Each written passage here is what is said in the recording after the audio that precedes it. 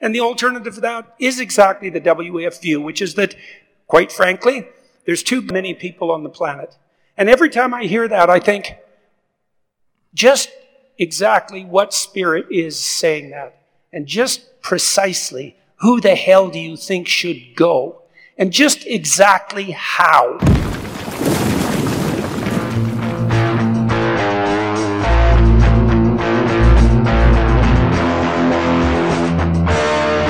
You have to wanna be there for your people. Put it right now. Okay, this is a podcast going on. You know what I'm saying?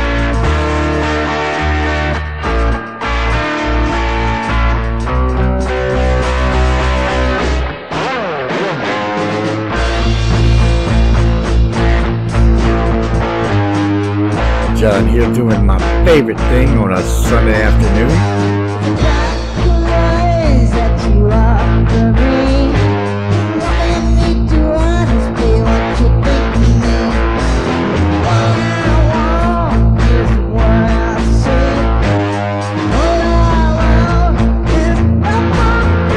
You're listening to the American Freedom and God podcast, presented by JPF and Associates and the JohnPFox.com training portal and classroom, where we share commentary, wisdom, and counsel. This is a weekly podcast show. Thank you for tuning in.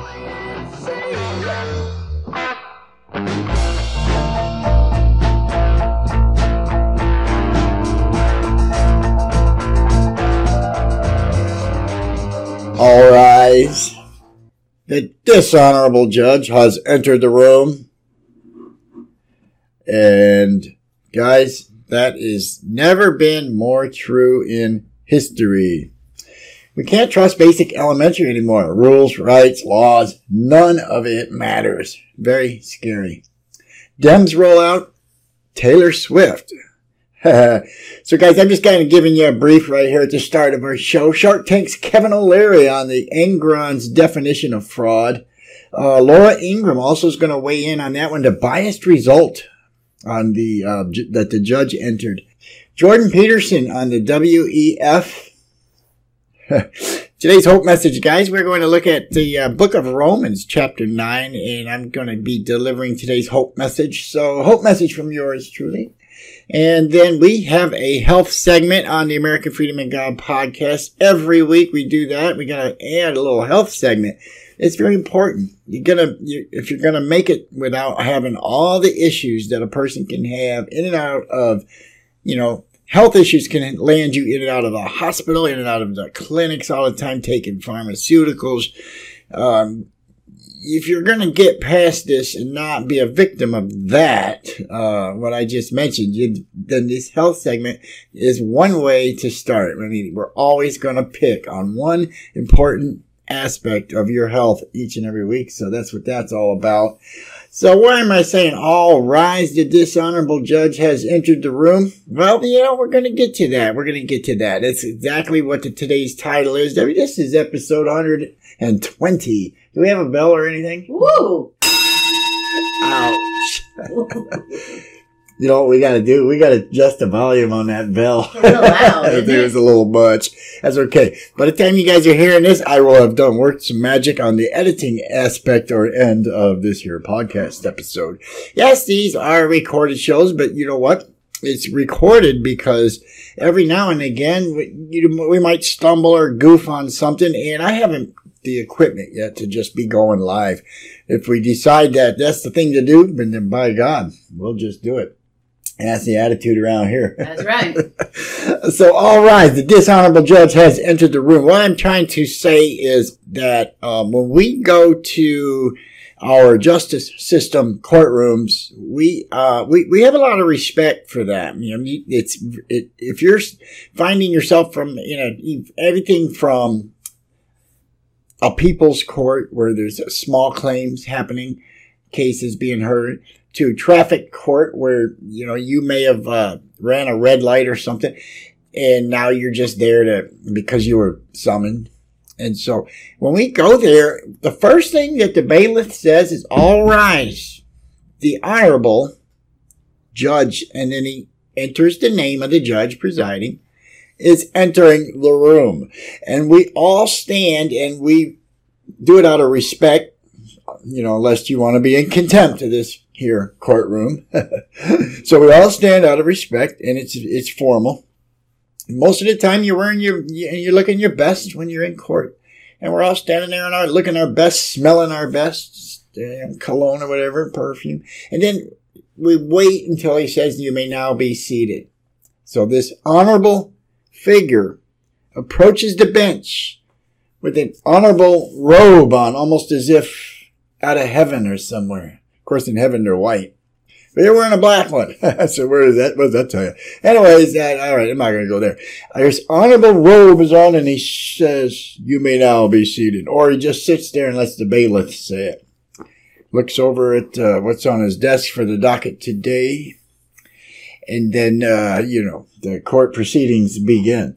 Well, today's title is, "All Rise, the Dishonorable Judge has entered the room." And it is not to poke fun at anyone in particular. Now, I could think of a name or two, but it is to say that is what is becoming the norm in the United States. So if it's cool to, I remember when I started out as a big racing fan, one of my favorites became Jeff Gordon. I'm not going to get off track for very long. I'm just going to tell you something. And I started hearing from my friends, Jeff Gordon, he's the one everybody loves to hate. Why is that? I mean, I was kind of new to racing. Well, Jeff Gordon is kind of a newcomer. He's not from the South. And every time he gets out there, he's a threat to Dale Earnhardt, and he's a threat to the people that normally win. Jeff gets in there and he challenges them, and sometimes he beats them.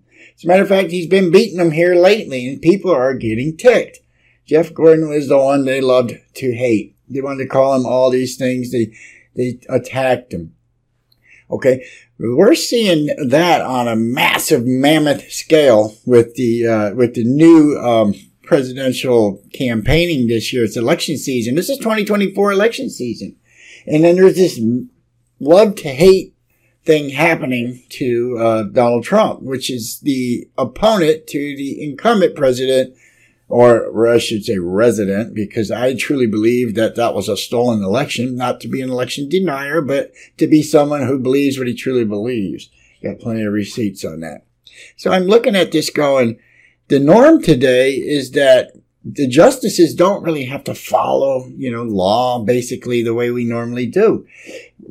In that sense, if there's no victim and there's no crime, but they just want you out of their town, so they convict you anyway and have you removed, that's dishonorable.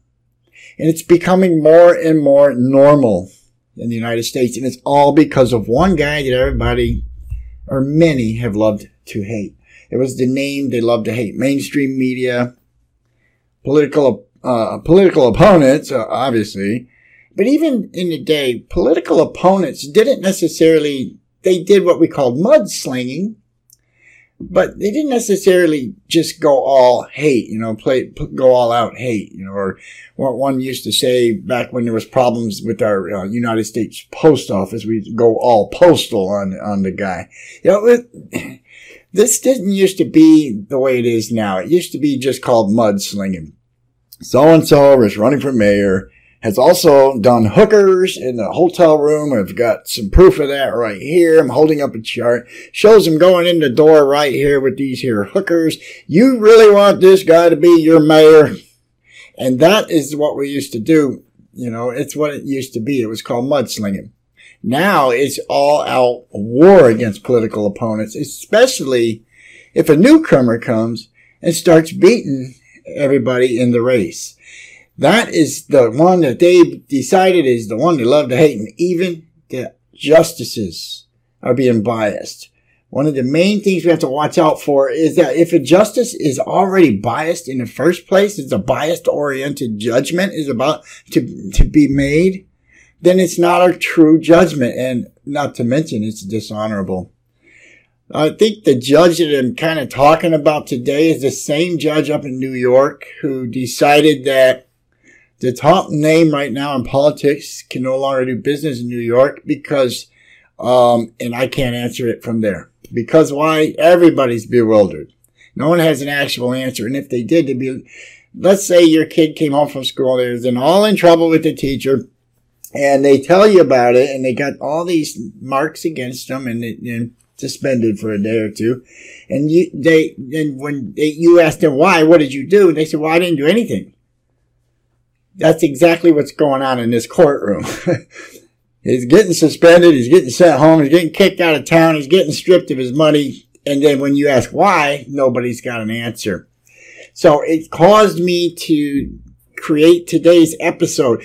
I was going to go into a lot of other things. There are so many things, Debbie. There's so many things I could talk about. I mean, when I was preparing for the show today, when putting this together, I didn't know which way to go. I mean, there's so many things we could be talking about, and then you're going to go this direction or that direction. What are you going to do, John?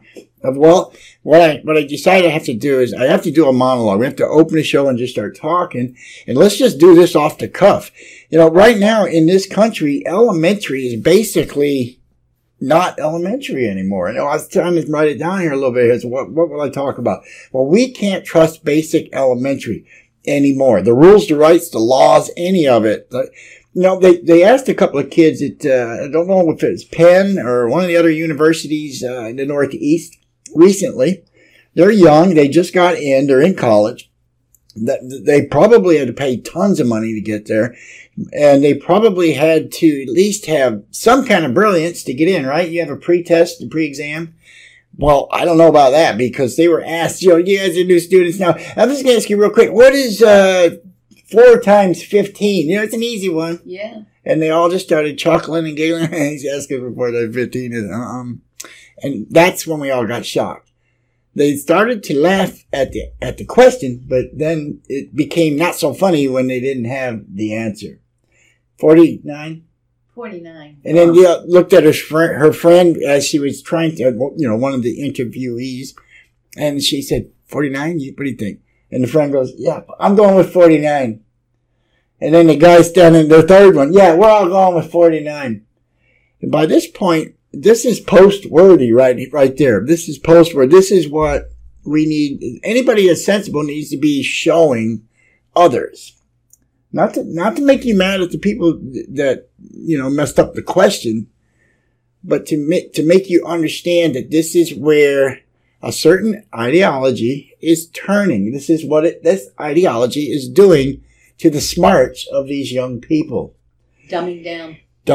And you know what? They're not going to admit that, we would never do that on purpose. Of course not. But it is the policies, guys. Just look at the policies, the school boards. Look at what's important to them. Look at what's happened in the last 5 years. Look at how it's all changed. Look at the newcomer that everybody loves to hate that came into politics. Look at it all. And then you start to realize, no, they're not going to tell you directly that's what they're trying to do. Matter of fact, it's probably coming from higher ups, people that consider themselves higher ups, like say at the WEF. They want to dumb down Americans. It's been going on for a very long time.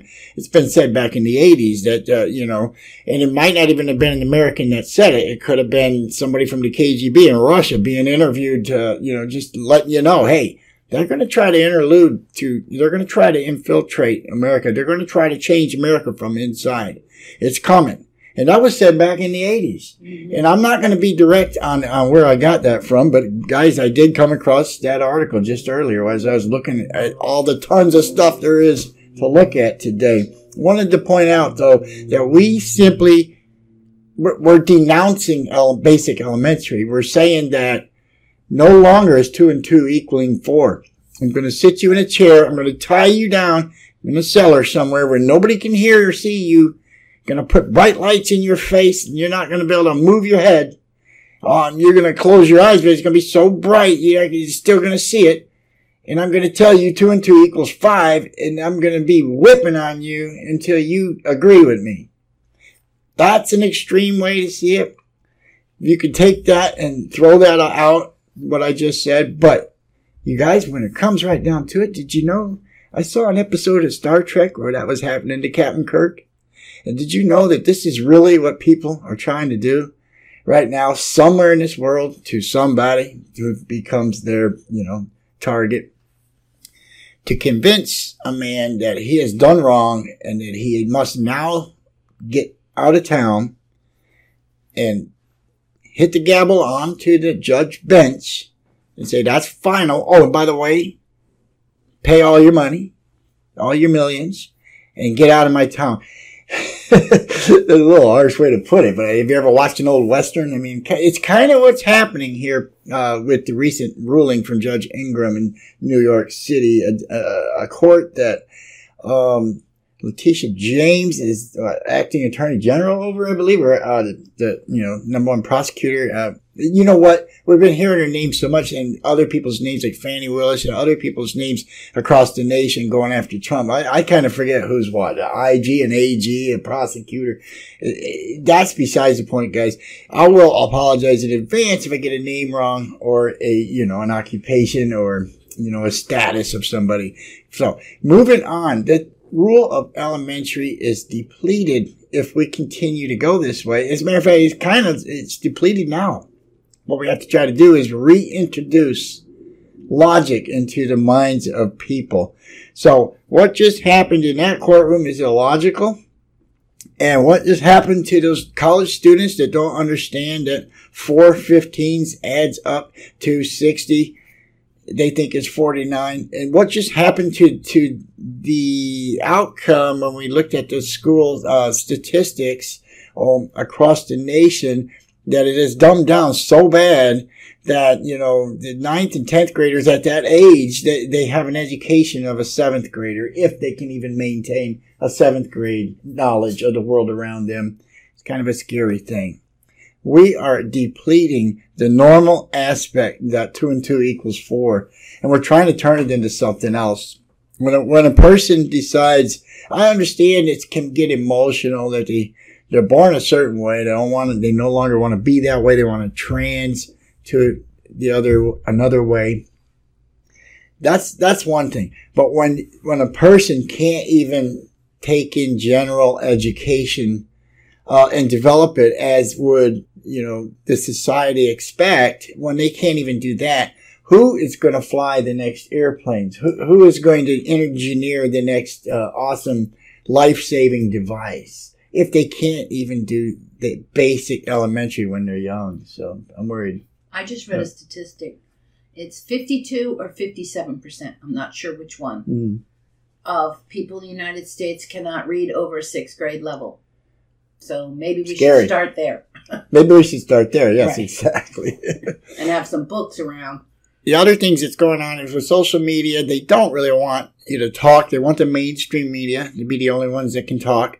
The mainstream media, are told by somebody else. So it's not even just delivering news anymore. They're told by somebody else. This is what we're talking about today. So all this stuff is kind of out of hand now. Well, one thing we can still kind of say we have, and that's our American freedom. So hopefully we don't lose that completely, because guys that are just sitting here talking about this stuff will suddenly become a threat if we lose that American freedom. Hopefully that never happens. So I'm going to just kind of roll out of this into a few headlines over at Getter News, guys. But I wanted to point out one more thing in this open here. It does matter whether or not we understand basic elementary the way basic elementary needs to be understood. It's just like with science, matter is a solid substance is matter. And then you have to understand that you can't just put your arm through solid matter, at least not the way we know physics. In this realm of existence, a human being with flesh and bone. You can't take your human being arm and run it through the monitor screen and see it on the other side of the monitor screen, then pull it back and nothing ever changed physically to the monitor screen. It doesn't work that way. We have to understand the basic elementary of matter and antimatter. Well, that's all I'm trying to say is we are decaying that, guys, in our brains. We're starting to redefine what logic really is. We want logic to be something opposite of what logic actually is, which was created by our God. This is the American Freedom and God podcast, and today I will be reading some scripture that will helpfully bring some hope into your day and encourage you to go and read the rest of it, hopefully. So, but before we get there, I'm going to read a few headlines. I wanted to mention that back about 3 months ago, so we were still in 2023, maybe in December, I was like, today's the 29th? No, 21st. I think. Yeah, where did I lose my time? 21st. Okay, February 2024. So, but 3 months ago, I was listening to a podcast, and the speaker, her name was Natalie Winters, and I was listening to the fact that I was listening where she wanted us to hear about what you guys are about to see with the star Taylor Swift. So I'm listening to her. So what about Taylor Swift? You know what? I never bought any of her CDs or anything, so I don't even know what her music is. I'm a big rocker, so I wouldn't know. Did you hear it on the PA system in the store somewhere? Well, I don't know. Maybe I wouldn't have known. But so I don't even know her. I don't have it in for Taylor Swift in any way, shape, or form. I'm a musician myself. So anyway, she's talking about Taylor Swift. She says, guys, get ready. Taylor Swift's going to start showing up everywhere on every magazine in the stores. They're going to be propping her up everywhere, and in hopes that they can get people to listen to her words and that they can retain voters, possibly because Joe Biden's numbers are so horrible that they got to find somebody else to prop up besides Joe Biden that they can keep saying good things about Joe through. So she's saying this 3 months ago, look for the Taylor Swift thing to start growing and growing and growing and be all in your face for the next entire election season of 2024. Because that is one of the ways they're going to try to get through to people. They're going to use Taylor Swift. I was like, wait a minute, doesn't Taylor Swift have any say-so about this? What if she's a Trump voter? Okay, granted, she's probably not, but what if she was? I mean, doesn't she have any say-so? Does any musicians or actors and actresses have any say-so of their own? That's questionable, isn't it, once they get up there at the top tier? Right. Well, we saw that this was definitely the fact. When I brought it up and talked to other people about it, the next thing you know, there it was. All the magazines in the grocery store right there on the Balkan. When you go to check out, there's her big old face and exactly what was predicted. So how is it that we already know these things in advance before they do it? Because it's not a coincidence. It's not a coincidence at all? No, it's orchestrated. She didn't earn new fame somehow? She earned fame, but they definitely propped her up. I mean, everything she said is really coming true. Now, you wait and see. Wait till she endorses her candidate. And I think, personally, this is my thought, was she was going out with a high-profile football player who happened to win the Super Bowl. Yeah, that was recent, most recent. Who also took millions from Pfizer to take the vaccination. If they break up within the next 6 months, you know it was a total fabrication. It's not a matter of if, though, is it? Well, I'm it's just saying. It's a matter of when. it's a total fabrication. We can definitely see that some things are real and most things are not. That's why that's why what I'm talking about here is we're decaying basic elementary. You can go back to last week. We're decaying basic law. It was welcome to the age of lawlessness. You know, this is the thing that brings republics down. The very things it's trying to set in the United States right now is the very stuff that brings the republic down. I was just wondering, let's say they win at this, which they so won't. But let's say they were to be able to win at this and pull this off and turn America into what their ideology is. What do they stand to gain from it? You're running out the very prospects and prosperity of a nation. You're running it right out. The destruction of America. Oh, they want to gain the destruction of America. Well, you figure if America's the number one country in the world who's free, and you're a globalist and you want control of everything, you have to take down America because we are the beacon and the hill. We are the place. It's speaking so harshly, though. You know, it's like of America. It's harshly saying that these people want to destroy us. It's shockingly sobering, isn't it? I can't get anybody to believe those words, though. If I start talking over a dinner, I know. They're trying to destroy America. Yeah. What makes you think that? You are just losing it, dude. Yeah, I know. That's what I'm going to get if I say that. I know. But you know what, guys? Let's look and see closer what's going on before we talk about that. I think that's like the overall scheme of things that Debbie's hitting on and I'm hitting on in this show today. But what if we were to talk about some of the stuff along the way? Like, I will read a couple headlines for you real quick, and we'll just see how this stuff kind of lines up into the ultimate ideology that says we need to the demise of the free America. We need to turn it into something else. We got some other people that are running things, and we want to stick with that ideology. Along the way, well, maybe we can look at some other things and kind of compare it, and then when we get close to the end of the show, we'll see, well, does this look like they're trying to destroy America? You can be the judge. Got a headline here. On one of my favorite social networking sites, now I'm not sure if Jason Miller is still the guy that started the Getter.com website, and his team.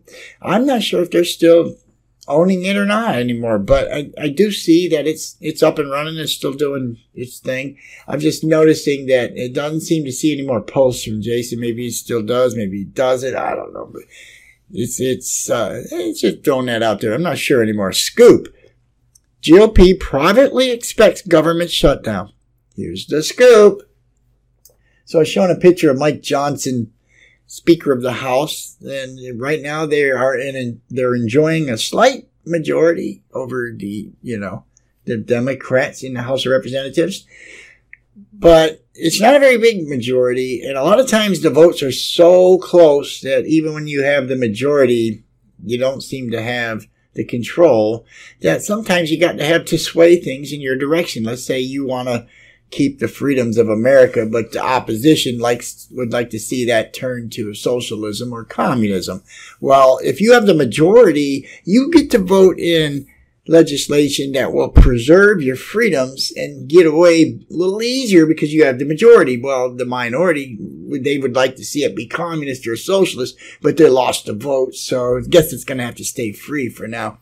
That's what having the majority in the House of Representatives can do for the country and for the American people. But if you lose that majority to those who wish it to be the Bernie Sanders outlook or the Elizabeth Warren outlook, they want it to be more socialist. They want to take the rich money and give it to everybody. It's socialist. Nobody owns a thing. If they were to get the majority and they keep getting their way, then all the laws and legislation starts going their direction. But the scoop is saying that privately, the GOP expects a government shutdown. Behind closed doors, House Republicans have shifted from ... You can go to Getter.com and read the rest of that story. I'm sure it'll take you to a page that has the entire story. The next one under that is James Biden testifies today at impeachment meeting. Focus is on money to the president. Guys, we don't like point fingers without knowing facts. And every time I get a break or a drop on news, I like to wait a day or two. I didn't just learn that from people like Dan Bongino, who's always saying that. I didn't just learn that from, the Fox News anchor Sean Hannity or people that are always saying that on their radio shows. I'm saying it because I believe it the same way. I'm not just repeating or echoing. I believe it the same way. You should wait a day or two before you really comment on something.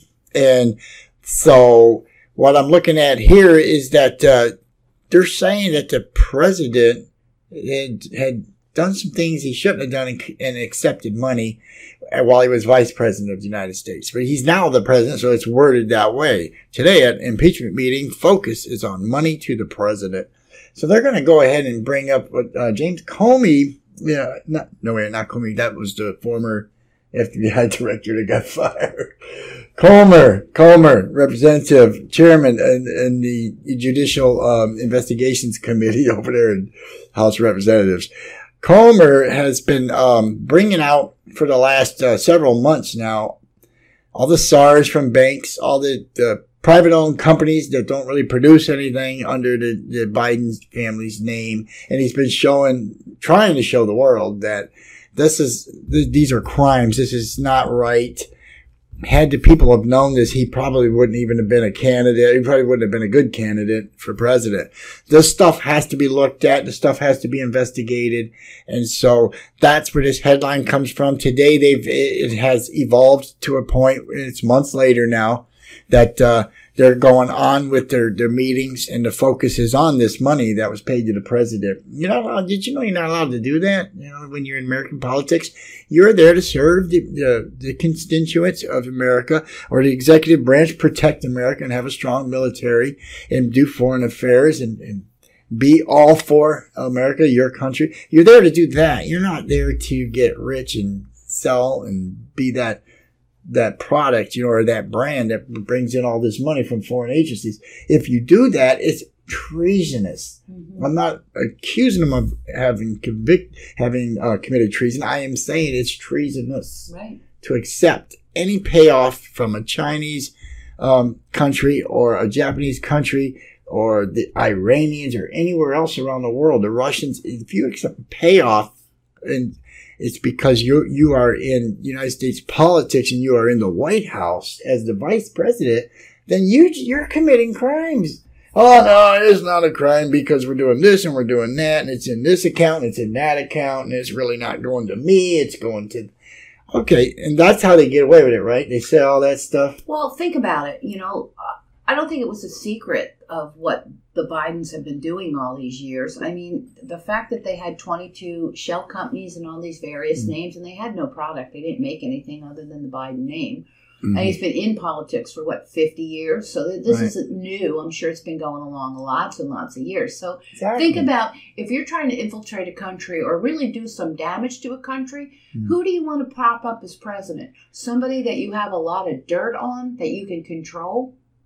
Oh, yeah. I mean, if I was in behind the scenes and wanting to run this thing, I need a clown. Right, somebody with a name, somebody with a face. People know him, but we can control him because of all the dirt we have on him. The unseen, it's the unseen pulling these strings. That's how he gets away with it. Well, got him to where he's at. I mean, anybody in power is adhering to these unseens and saying, "Don't you dare go after Joe Biden." Well, you next. The fact that our whole, I mean, the fact that look what they've done to Trump. They've got him into what? They're trying to get him $1 billion into debt because they want to tie him up to get him to drop out. I mean, everything they're doing from this man doesn't even make sense. They are so afraid that he is going to bust open the greatest con. I'm trying to figure out, are there any American people that can't see this yet? I really don't know, but I ran into somebody the other day that I think she doesn't get it yet. Yeah, I think she doesn't get it yet. Okay, all this I've been saying about these shell companies, everything with the president, the current president or the resident, all this stuff that's been happening, we're saying these are crimes, these are treasonous. They're wanting to jump in and say, but wait a minute, Trump's also did all these crimes. The mainstream media told me so. That's just hearsay. It doesn't even mean that happened. We've been hating Trump for 8 years now.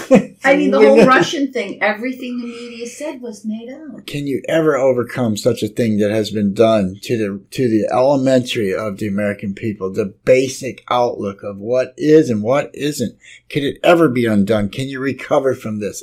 I don't know. I'm not a Trump lover trying to desperately speak up for the man. I'm a person who's enjoying freedom in America, plays music, goes about every day like you do. I work, I play, I eat, I sleep like anyone else. And I'd like to live healthily. Right. I'd like to know that if I get a prescription of medicine that I can trust it.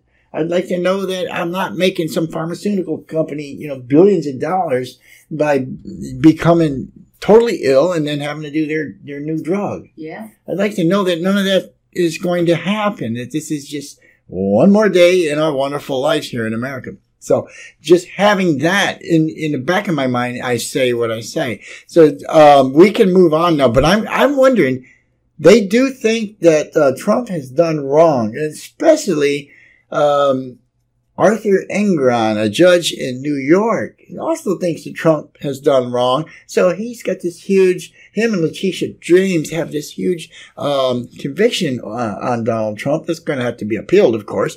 But everybody's going around celebrating, high-fiving, and we're getting Trump, And what they're doing is they're getting the very person that wants to tell the truth and wants to show the truth, as opposed to their candidate. If you want to oppose it to anything, you got to oppose it to the other guy that he's the opposition of. And how brilliant is Joe Biden? I mean, how many companies could Joe Biden actually run? No. Can he compare to somebody like Jeff Bezos or Elon Musk, or can he compare to anybody that does that kind of stuff? Is he one of those? I think he's just good at moving money around, basically. Yeah, well, so Kevin O'Leary is a famous Shark Tank guy from the show Shark Tanks, and they listen to people's ideas and offer millions of dollars should they choose their idea to help them get somewhere. And, it's like a shark loan. So they call it Shark Tank. Well, today, Kevin is going to weigh in. I'm going to go ahead and play that for you first. He's going to weigh in on what's going on in that area of this little case that I've been talking about since the beginning of the show today. So I would just like to kind of read a little bit, and then we're going to play the little sound bite that I brought today. This is why you can't start there. Okay. It does not matter what the governor says. New York was already a loser state. Okay. So these are the words of Kevin O'Leary from Shark Tank. It's like California is a loser state. There are many loser states because of policy, high taxes, uncompetitive regulation. It was already on the top of the list to be a loser state. I would never invest in New York now. I am not the only person saying that, O'Leary said. So fast forward down to, he concluded they have a lot of work to do to find themselves getting out of a situation, and this has occurred post-pandemic. It's winner versus loser states. Like at Tennessee, the fastest growing city is Nashville. Good policy, competitive taxes. You got to start thinking about this in the context of winners and losers. New York is a mega loser state. Okay, so that's a huge thing to say about New York. All I know is he might be onto something here. Let's listen in to what is being said further by Kevin O'Leary to then move on to this soundbite right here. Ventures Chairman, Shark Tank investor. Kevin, you had mentioned, and it was a very profound kind of comment, that, some of these other businesses do have right to be concerned, whether they like Donald Trump or not. Maybe you can elaborate on that. Well, this award, just leaving the whole Trump thing out of it and seeing what occurred here, and I'm no different than any other investor. I'm shocked at this. I can't even understand or fathom the decision at all. There's no rationale for it. And so let me give you a real-time experience I'm having regarding this, and I'm not the only one. It doesn't matter what the governor says. New York was already a loser state. Like California is a loser state. There are many loser states because of policy, high taxes, uncompetitive regulation. It was already on the top of the list of being a loser state. I would never invest in New York now, and I'm not the only person saying that. And here's a real-time situation. In development in real estate right now, the hottest asset class is very high-end data centers. They cost anywhere from $2.5 to $3.5 billion each. They're very expensive. They require low power. You need permits. But most of the major institutions in the world need more data centers, and that's why developers like me are doing this. Now, you need power. So New York has Niagara Falls. Normally, you'd consider that to put in one of these facilities, create 400 jobs, 5 more jobs for each of one of those for auxiliary services.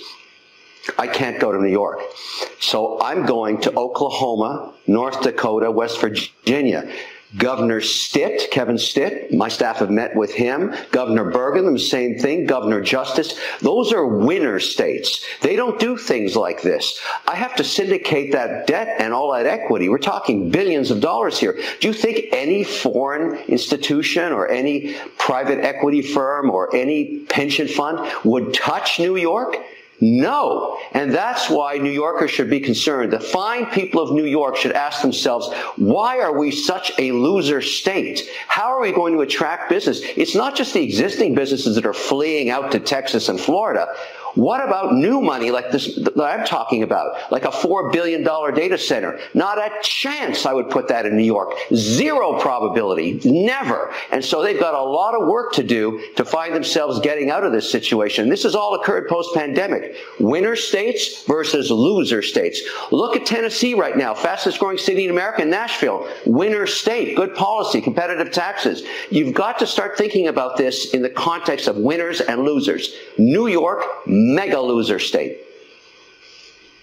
Okay. It says underneath this soundbite too, it says Trump will challenge Judge Arthur Engoron's definition of fraud. And that's what I was talking about at the beginning of the show. The definition of fraud. What is it? Elementary wise. We don't even have to get past elementary if we can't even do 2 plus 2. the definition of fraud that led to a $335 million judgment in the former president's New York civil trial. So also with that, I went ahead to take a look at what Trump had to say. And as I was scrolling through he gets into a lot of technical stuff. I didn't want to go ahead and read or recite for the show. So I just went ahead and found, as Trump posts, he did add some sound bites. So let's go ahead and listen to this sound bite here with Laura Ingraham. Joining us now, Saul Weisenberg, former deputy independent counsel and Fox News contributor. Saul, Fani Willis spoke at a church over the weekend and said the scripture people keep sending me is no weapon formed against you shall prosper. But just because they don't prosper, it doesn't mean they won't form, even if you feel like everything you're doing in your life is the right thing. So Fani is the victim, it looks like here. Saul Weisenberg. Well, this is very serious. This is the second time she has made extrajudicial statements that are likely to affect the outcome of the case. It's totally unethical. It's a valid ground, I think, to have her taken off the case and to have the case dismissed. Now, the much worse thing she did was several weeks ago when she appeared at the oldest African-American church in Atlanta and said that the defense attorneys opposing her were racist. That is unquestionably unethical. It's tainting a jury pool that overwhelmingly elected her. And why aren't more people talking about this? Why aren't I'm only aware of one person in the mainstream media who has commented upon this and condemned it. So it's very disturbing. Well, Saul, on this New York Letitia James case and the Judge Arthur Engeron judgment, I mean, it took my breath away when I first saw it on Friday. This is an effort to drive him not only out of New York, but out of business. And that message to other entrepreneurs or business people in New York is? Don't screw with the uniparty. And it's not just political candidates, though they're the most in danger. Any really, truly radically conservative candidate is in great danger by this kind of activity. All you need is a biased, result-oriented judge and a DA who actually runs on indicting you. But really, anybody is at risk, any business that runs afoul of the progressive orthodoxy. It can be on any of the hot-button social issues. So I think it's going to have a real effect. Should be very embarrassing to the state of New York. And again, I can't emphasize it enough. She ran on a platform of getting Trump and then oversaw the case. Totally improper in my view. All right, former prosecutor Andrew Weissman, along with other far-left prosecutors, are out circling the wagons for Judge Engeron. Watch. This is really a decision that will cause a lot of pain, not just because of the number, but because of the way in which the company is restricted going forward. So a very, very severe decision.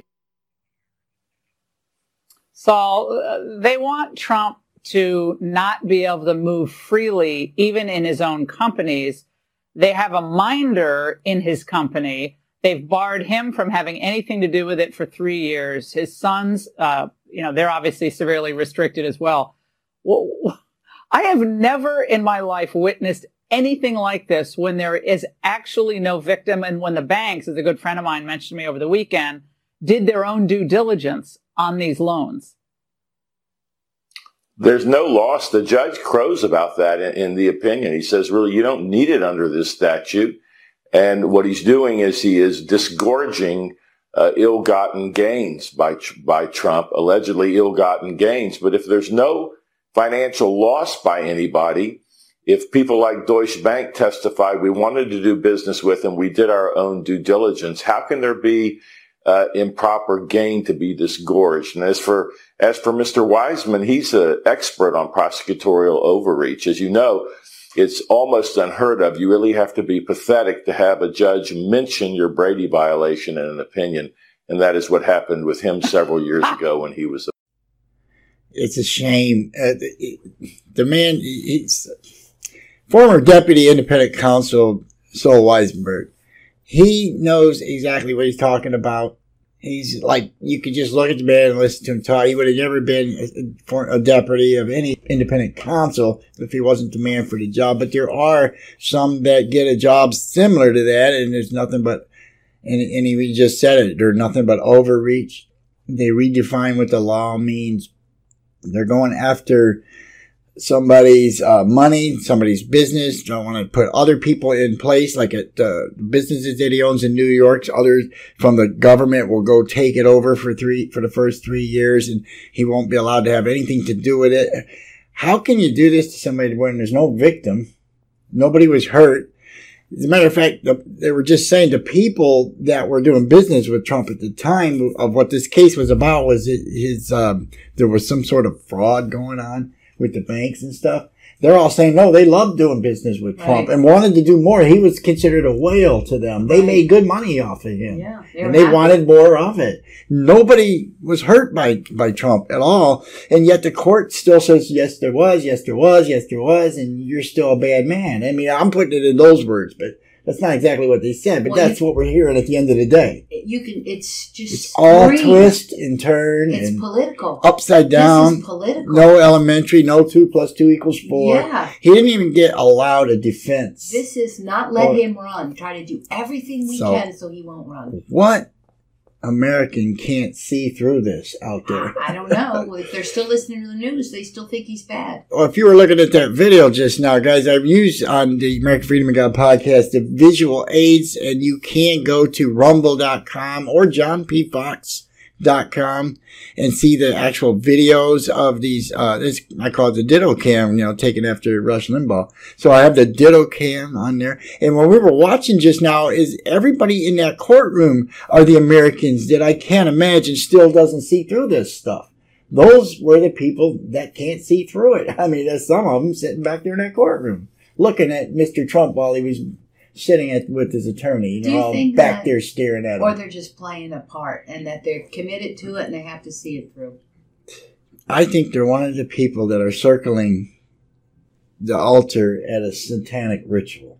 That's what I think they are. Wow. That's just me, though. That's the way I see them, being a person of God. Yeah. So you know what's right from wrong, and yet you still go to the wrong, and you hang around there, and you get all into it, and you become part of that.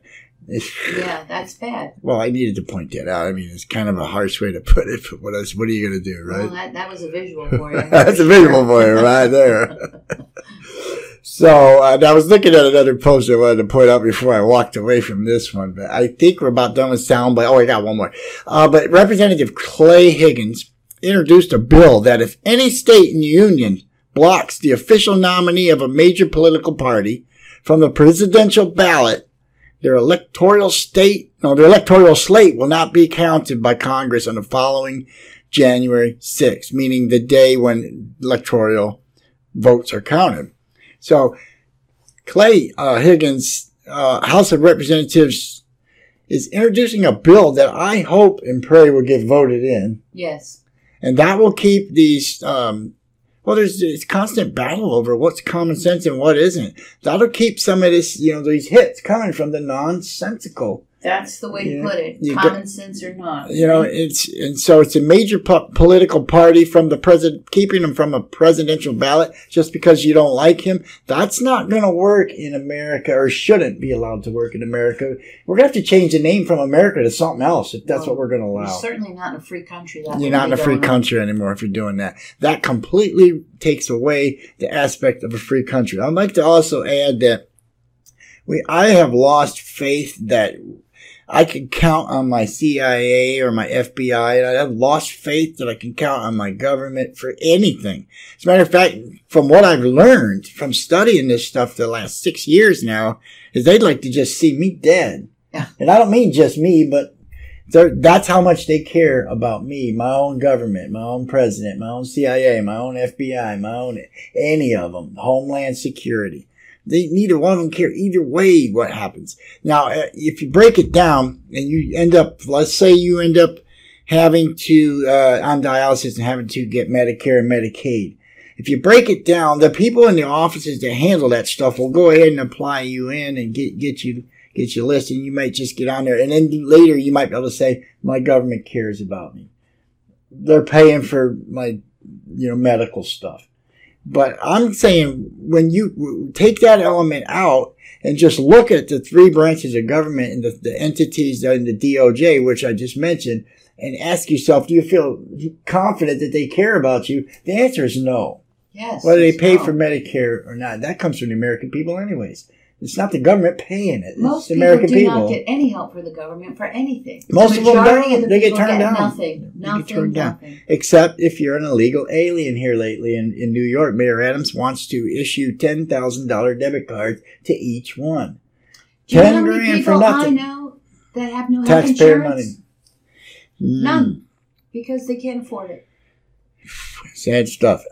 It's not sad for the illegals, though. It's good stuff for them. They're going to be happy. Well, on one hand, I'd like to see that they're not going to, get all hungry and get antsy and not have anywhere to sleep or eat. I'm glad they're doing that part. It's a humanitarian thing. But to give them 10 grand, I wouldn't mind a debit card of 10 grand from Mayor Adams right now. Not that I would go live in New York with it. It's not even remotely sane it makes or no fair. sense. It comes from taxpayers. And Adams knows that. I think it's even beyond that. Look, hit on that thumbnail right now. Interest on the national debt. Just talk about that. I didn't even read that headline. Interest on national debt set to exceed defense budget as House weighs spending $95 billion on foreign aid. So the House is weighing that up, but they're hopefully not going to approve that. No, but the point being is these people in charge are just printing money. The fact that we want to spend more than we spend on our whole defense budget to give away to another country, to give away money to people that were illegally put here, it doesn't even make remotely sense. Yeah. And if you look at this special rag content paper you're seeing right here that's made by the U.S. government in a way that it can't be counterfeited because of the rag content and the watermark and everything else that it has. When you're looking at each one of these in this print and press, you got to ask yourself, who's backing this dollar amount? What worth does it actually have? None. Other than our How can you just print that whenever you want? But this is my point. People that that's counterfeit. People that want to take this country down or destroy it from the inside out will spend money, will print money, will allow all this to happen and act like they're doing it for our best when it's the absolute opposite. I mean, and if you ask those kids in college there that can't add up 4 15s and come up with 60, when you ask them what they think of this printed money right here, we're over $34 trillion in debt, we can't even pay the interest on it. Fiscal year, the money that comes in fiscally from the taxpayers isn't even enough to cover it, and they're printing more, and they're just going to put it in whatever they say they're putting it in, even if it goes there or not. What do you kids think about that? And they're going to say, well, it's still worth the money that it says it's worth. Well, because they don't nobody looks at anything. They don't understand it any other way. Nobody wants to look at anything because it's painful. It's hurtful to realize we've been lied to, we've been fooled, we're being manipulated on a level we never even thought was comprehensible. What I would say to them dearly is that if we allow it and it becomes too late, that's going to be way more painful than anything you're learning along the way. You better believe way it. More painful. It's just going to be something unbelievable to live with. I was thinking about a few other things for today's show. I came up with Tucker Carlson's little interview with Jordan Peterson talking about the WEF's dark agenda. Guys, I wanted to, it's a short video. I'm just going to play it for you. But one thing I wanted to add to this is, do we even need a WEF being talked about in this country on the news and stuff? No. Not really. I mean, what is the WEF? It's the World Economic Forum. Okay, so they get together and talk about economics. Uh-huh. Like any other forum. Uh-huh. You become a member of the forum and you can weigh in. Well, what we're starting to learn is they have a darker agenda than just talking about economics. Oh, yeah. And it's called the New World Order. I think even Putin said something to that effect. Yeah. He said, your days are numbered, talking to Klaus Schwab. Yeah. So your days are numbered because the people ain't buying this. It's going to fail. Thank God. And so even Putin was saying that. Not that I'm a big fan. I'm just saying that's what he said. We're going to go ahead and check this out, though. I think that they asked Jordan Peterson what he thinks about that. Let's just listen. The first thing I would say is that one of the things I've learned very deeply in the last few years is that it's a very dangerous thing to make the assumption that the world is a limited resource zero-sum game. And then you might say, well, how can it not be? Because there is a finite amount of certain so-called resources. And I would say, well, the reason it isn't is because there isn't any desert that we wouldn't be able to make bloom and permanently make infinitely productive if we got our acts together in the manner that Tucker described. You know, I've been writing a new book about the biblical stories, and one of the emphasis in that corpus of stories is continual. And the central message is that if you orient yourself upward and you act with the highest regard for yourself and for other people, there's no limit to the abundance that you can bring forth. And if you have faith in that, you don't have to be concerned about sharing. You know that there's not only more than enough for everyone, that more depends on you being as generous as you possibly could be with everyone. And all that would do would be to increase what's available. And the alternative to that is exactly the WAF view, which is that, quite frankly, there's too goddamn many people on the planet. And every time I hear that, I think, just exactly what spirit is saying that? And just precisely who the hell do you think should go? And just exactly how? So I don't view human beings as an impediment to the beauty and pristineness of the Mother Earth that we've come to worship. You know, I think the notion that we're all creatures made in the image of God with an infinite transcendent worth is as true as any statement can be. And I think nothing... And I believe that there is nothing that is beyond our capability on the side of good if we aimed up and told the truth and had sufficient faith and courage. And I don't believe there's anything truer than that. And that is not what the WAF stands for.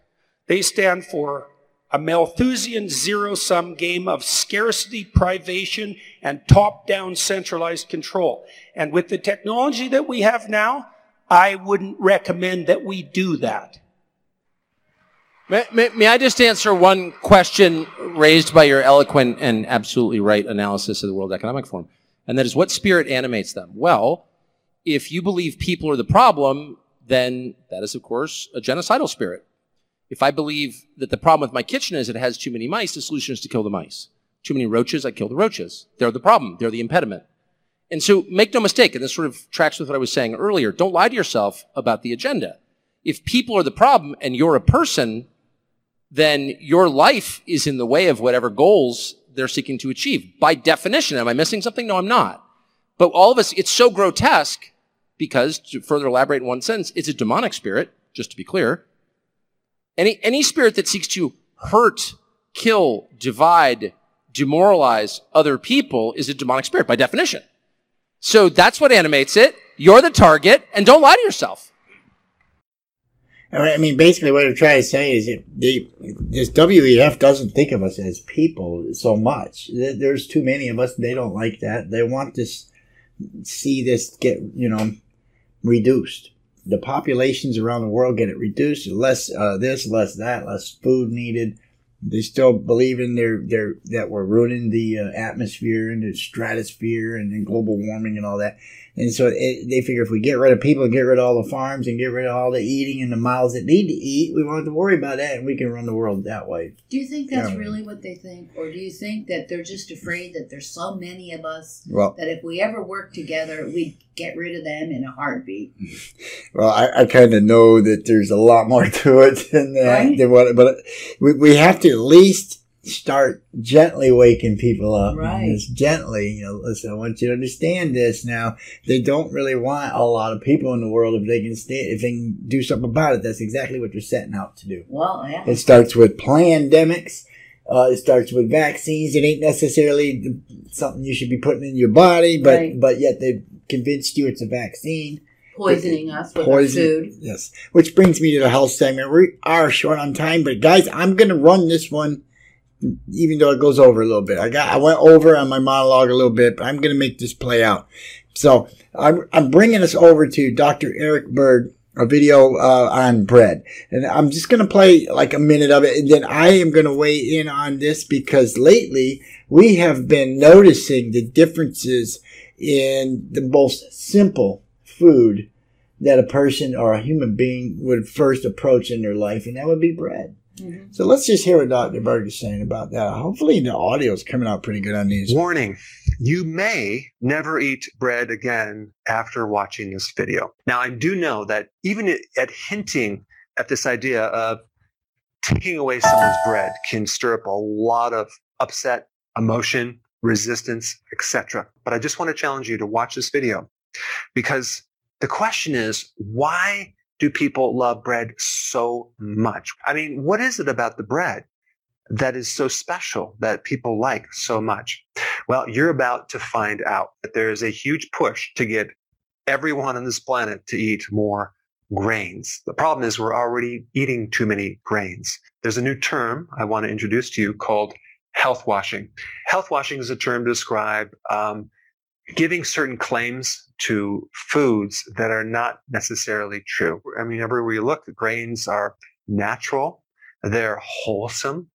Whole grains are a part of a healthy diet. I mean, they're high in fiber, which they actually are not as high in fiber as other foods. They're loaded in vitamins and minerals, and we won't talk about the anti-nutrient called phytase that blocks those minerals. And grains are heart healthy, and they can even help you lower your belly fat.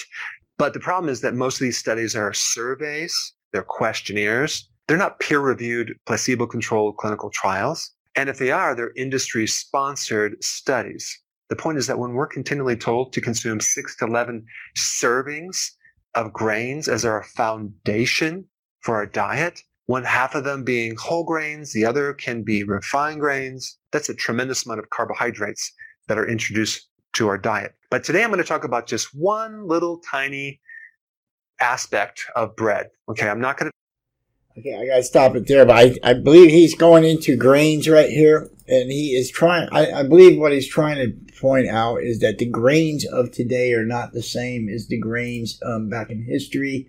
You know, fields have been retilled, crops have been replanted, they're being dusted with pest control, they're being dusted with all kinds of control.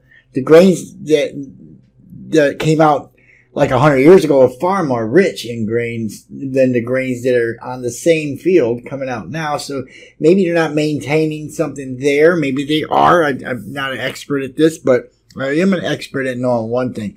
We were reading the ingredients on a loaf of bread in the grocery store, and we couldn't pronounce half of it. And they're very long. The list of ingredients are very long.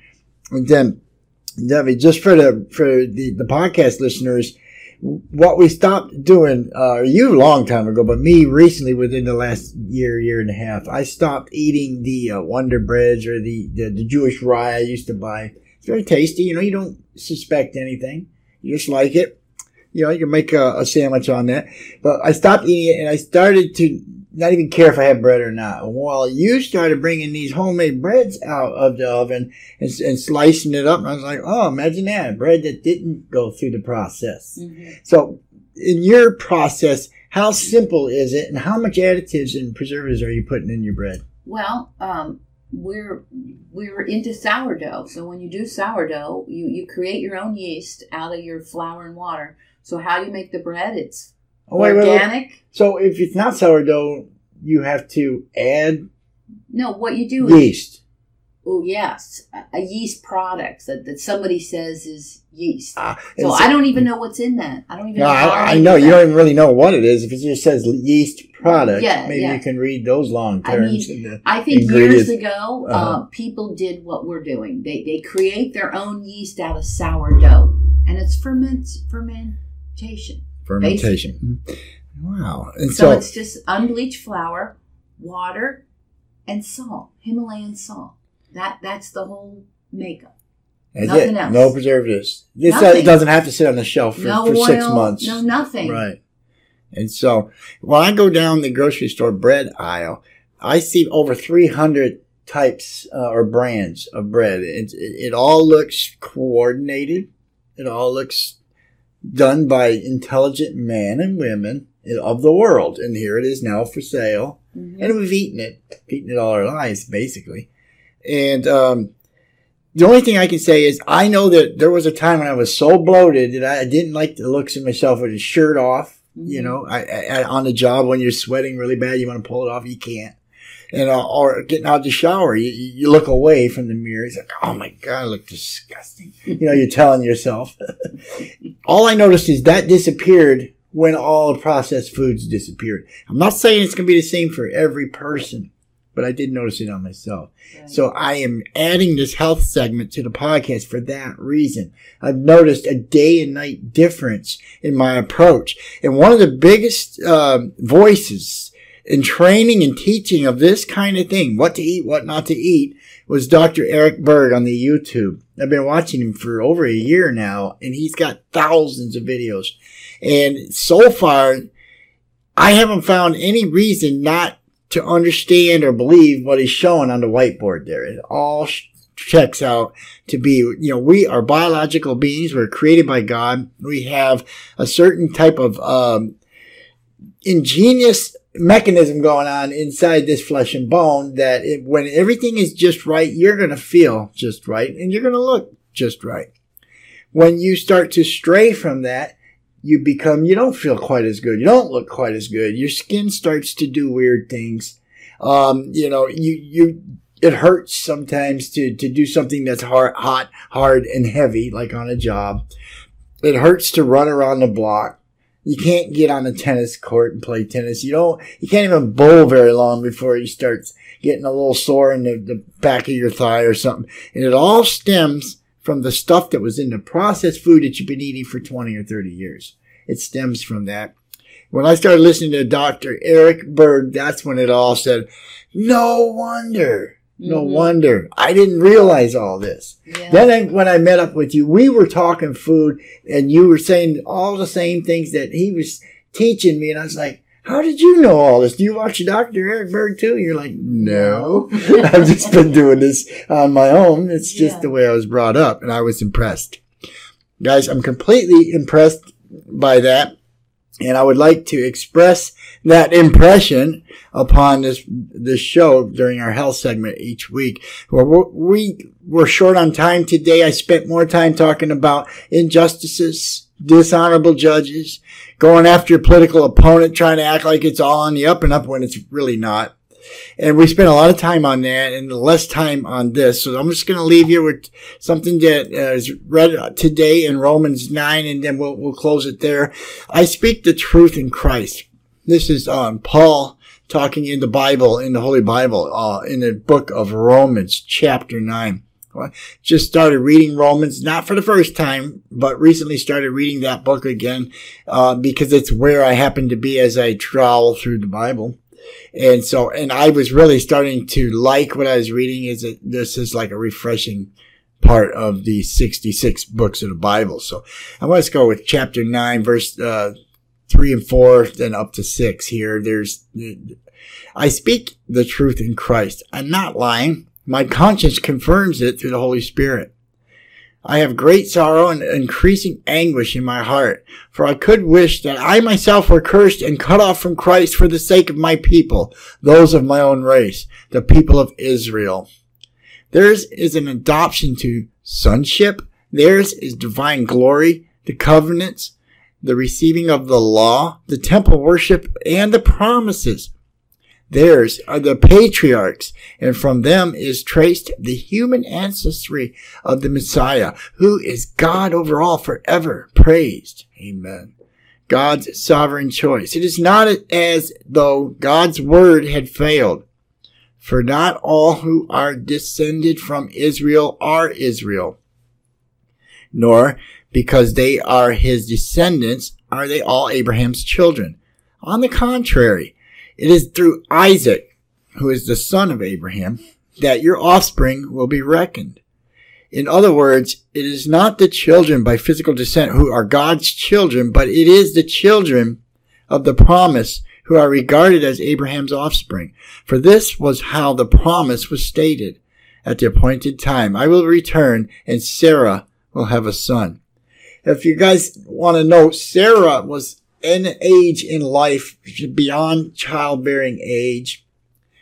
And she prayed that to God, that she would have a son. And God honored her with that. And just as it was a miracle for Mary to become impregnated, having not been impregnated the way we do, physically as humans, but impregnated nonetheless from the Spirit, from God. Just as that was done, so did Sarah have a son beyond the age of most women being able to do that. So it was a miracle. Sarah had that son. The descendants of Christ, all the way back to Isaac, which is a son of Abraham, is just testimony of God's work. It shows that hundreds of years can go by and God is still there. And not only is God still there, Israel is still there. I heard somebody saying the other day, this was a person who was born probably a woman, or a baby female, and decided to change over to be a male. And this male was talking, perceived male was talking that Israel should not be allowed to exist. That Palestine is who I'm for, and Israel should be, made gone, not be allowed to exist whatsoever. This person has no idea of what they're saying. Israel was God's people. And what Paul is saying right here, who is a descendant of Israel, and that was the land where he came from, is that he is for the Israeli people, but not all Israelis are God's children because of their beliefs and their ways. And he's letting you know that just because they're descendants of Abraham's children, on the contrary, that through Isaac, that your offspring will be reckoned. Well, people, you have to be a believer whether you're born an Israeli or not, because there's a lot of Israelis that chose to go to the left or to the right of God and God's word. But what I learned from reading the Bible all these years, that originally speaking, is that Israel was God's people, his chosen people. And yet someone would stand there and say they should all not exist. It's kind of like saying, well, then, what spirit, like Tucker was saying, what spirit would stand there and say that this human being should not exist, lest they have some reason that they should exist too? It doesn't make sense that you would be the one to decide who should eat and who should die, because you, for some reason, have that reign over them. But it'd be like if you ever captured a couple of frogs or turtles as a young kid and put them in a little box or a bucket, and then later you look down at them and determine which frog will live and which one you shall kill. Those are frogs and turtles. Imagine if there were other people in that box and you're looking down deciding which one will live or die based just because you think. Did you know every person has a spirit? And not one of those spirits has a God-given inalienable right to deplete the other spirit from its existence. Not one of them. In the afterlife is when we're going to see that. That's when we're really going to learn. I encourage you guys, if you didn't already, let Jesus into your heart. When you do that, you can understand that, we're being persecuted in this life. The Christians are, but you can understand that he's there with you. He's there with you always. And the door is open to heaven. Each and every one of us, 100% of all physical beings on the planet is going to pass from their body one day.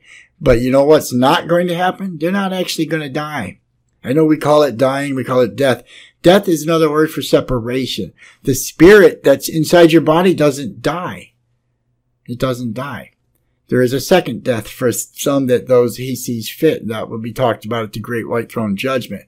All these things are in the Bible, guys. Read the Bible, King James Version probably, or something that's, you can always cross-reference, make sure your Bible is on track. We're going to do this again next week. It's my pleasure to bring you these things, especially the health segment. But, the current issues, too, of the United States politics, it is worse than ever before. Actually, it's gotten like this. I think I've read where it's gotten like this in the past, about 200 years ago. Yeah, I was gonna say, a long time ago. So we've really been able to hang on to common sense and 2 and 2 equals 4 for a very long time. It's just now starting to decay again. But look what happened. We really had to fight for it. Mm-hmm. And we're The Civil War, the Revolutionary yeah. Wars, the World Wars. Yeah. We really, and here we go again. It's so sad. Guys, be strong. Chest up, chest out, head up, chest out. Let's do this again next week. Until then.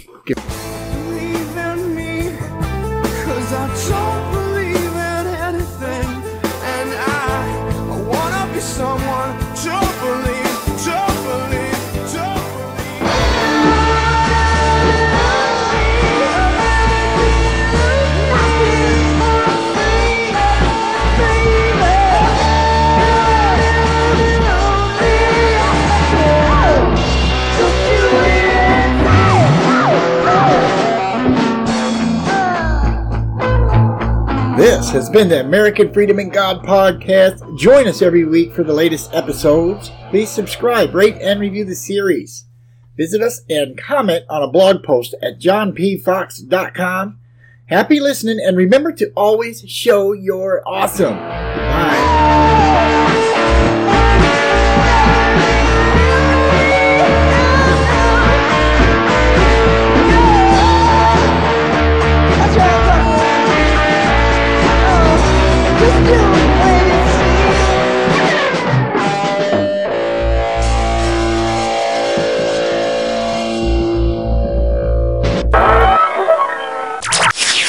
Stupid is, stupid does.